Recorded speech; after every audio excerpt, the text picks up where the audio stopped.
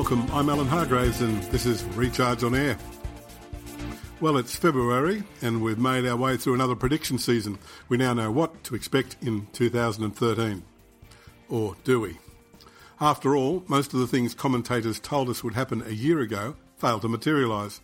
Mostly, they were wrong. They usually are. Some failures were well broadcast. US election predictions were pretty much all wrong. Left and right wingers were equally hopeless. They had Obama winning or losing by huge margins. The result turned out to be a close call. Democracy, as usual, just sort of muddled through. Financial commentators were also way off the mark. Had they been right, Europe would now be a smoking ruin. It's not.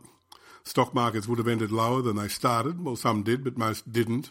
Corporate profits should have collapsed. Well, in the US, they reached an all-time high. That's ever. Greek bonds should have defaulted and fallen in value. Instead, they rallied. Elsewhere, the big shakeout in China failed to occur. The iron ore price recovered rather than collapsed. As far as we know, Iran hasn't yet produced a nuclear bomb. To date, no one has left the euro. As it turned out, we needn't have worried. A lot of those things could still happen in 2013. People are saying they will. Sooner or later, of course, some predictions are right. As Keynes famously said, in the long run, we're all dead. So, should we worry?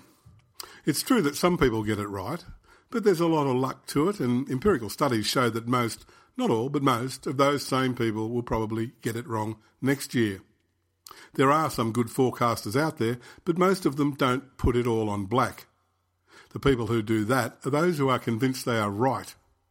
And that's where the problem is. There is a limit to the positive impact of self-belief. The proper word for this is confirmation bias.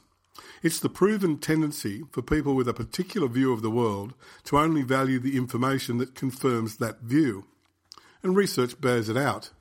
Take the famous Tetlock experiment. Over 20 years it found that not only were forecasters generally wrong, the ones that were most wrong were the ones who thought they were most right. And it doesn't stop at public commentators. A landmark study by Stanford medical professor John Ioannidis found most medical research findings also to be wrong. They were heavily influenced by things like the popularity of a particular theory or the likelihood of attracting research funding. Business leaders don't fare any better.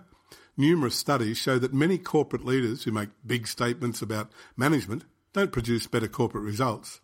In fact, many celebrity CEOs deemed to be charismatic make inappropriate radical changes, polarise staff, and oversee a decline in corporate performance.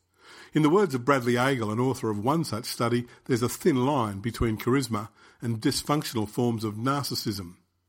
So what do? Well, for a start, be very wary of the constant background noise. That's all it is. Nobody really knows. The upshot of Tetlock's work suggests you avoid leaving decision-making to some monocultural managers with rigid worldviews. Instead, embrace the input from those who are more open to the possibility that they could be wrong. It's the informed skeptic who is more likely to see both the wood and the trees. In unexceptional times, they will find a way through. And even in exceptional times, flexibility is an asset. There are times when you might need a Churchill. It's just that most of the time you don't.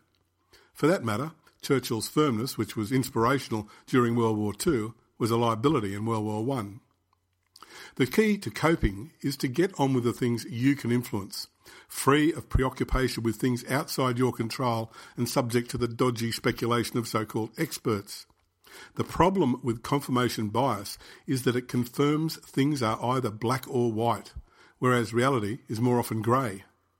Taking the view that it could go either way is necessarily a hedged position. It's lower risk as a result. So what's a reasonable prediction for the coming year? Maybe there will be some black swan event, maybe there won't. By definition, we can't predict that or do much about it if there is one. But it also may be that, just like most democracies, we will somehow kind of muddle through. After all, that's what we did in 2012. And that's a perfectly plausible forecast, just like most of the others. I'm Alan Hargraves. This has been Recharge on Air. Thank you for listening.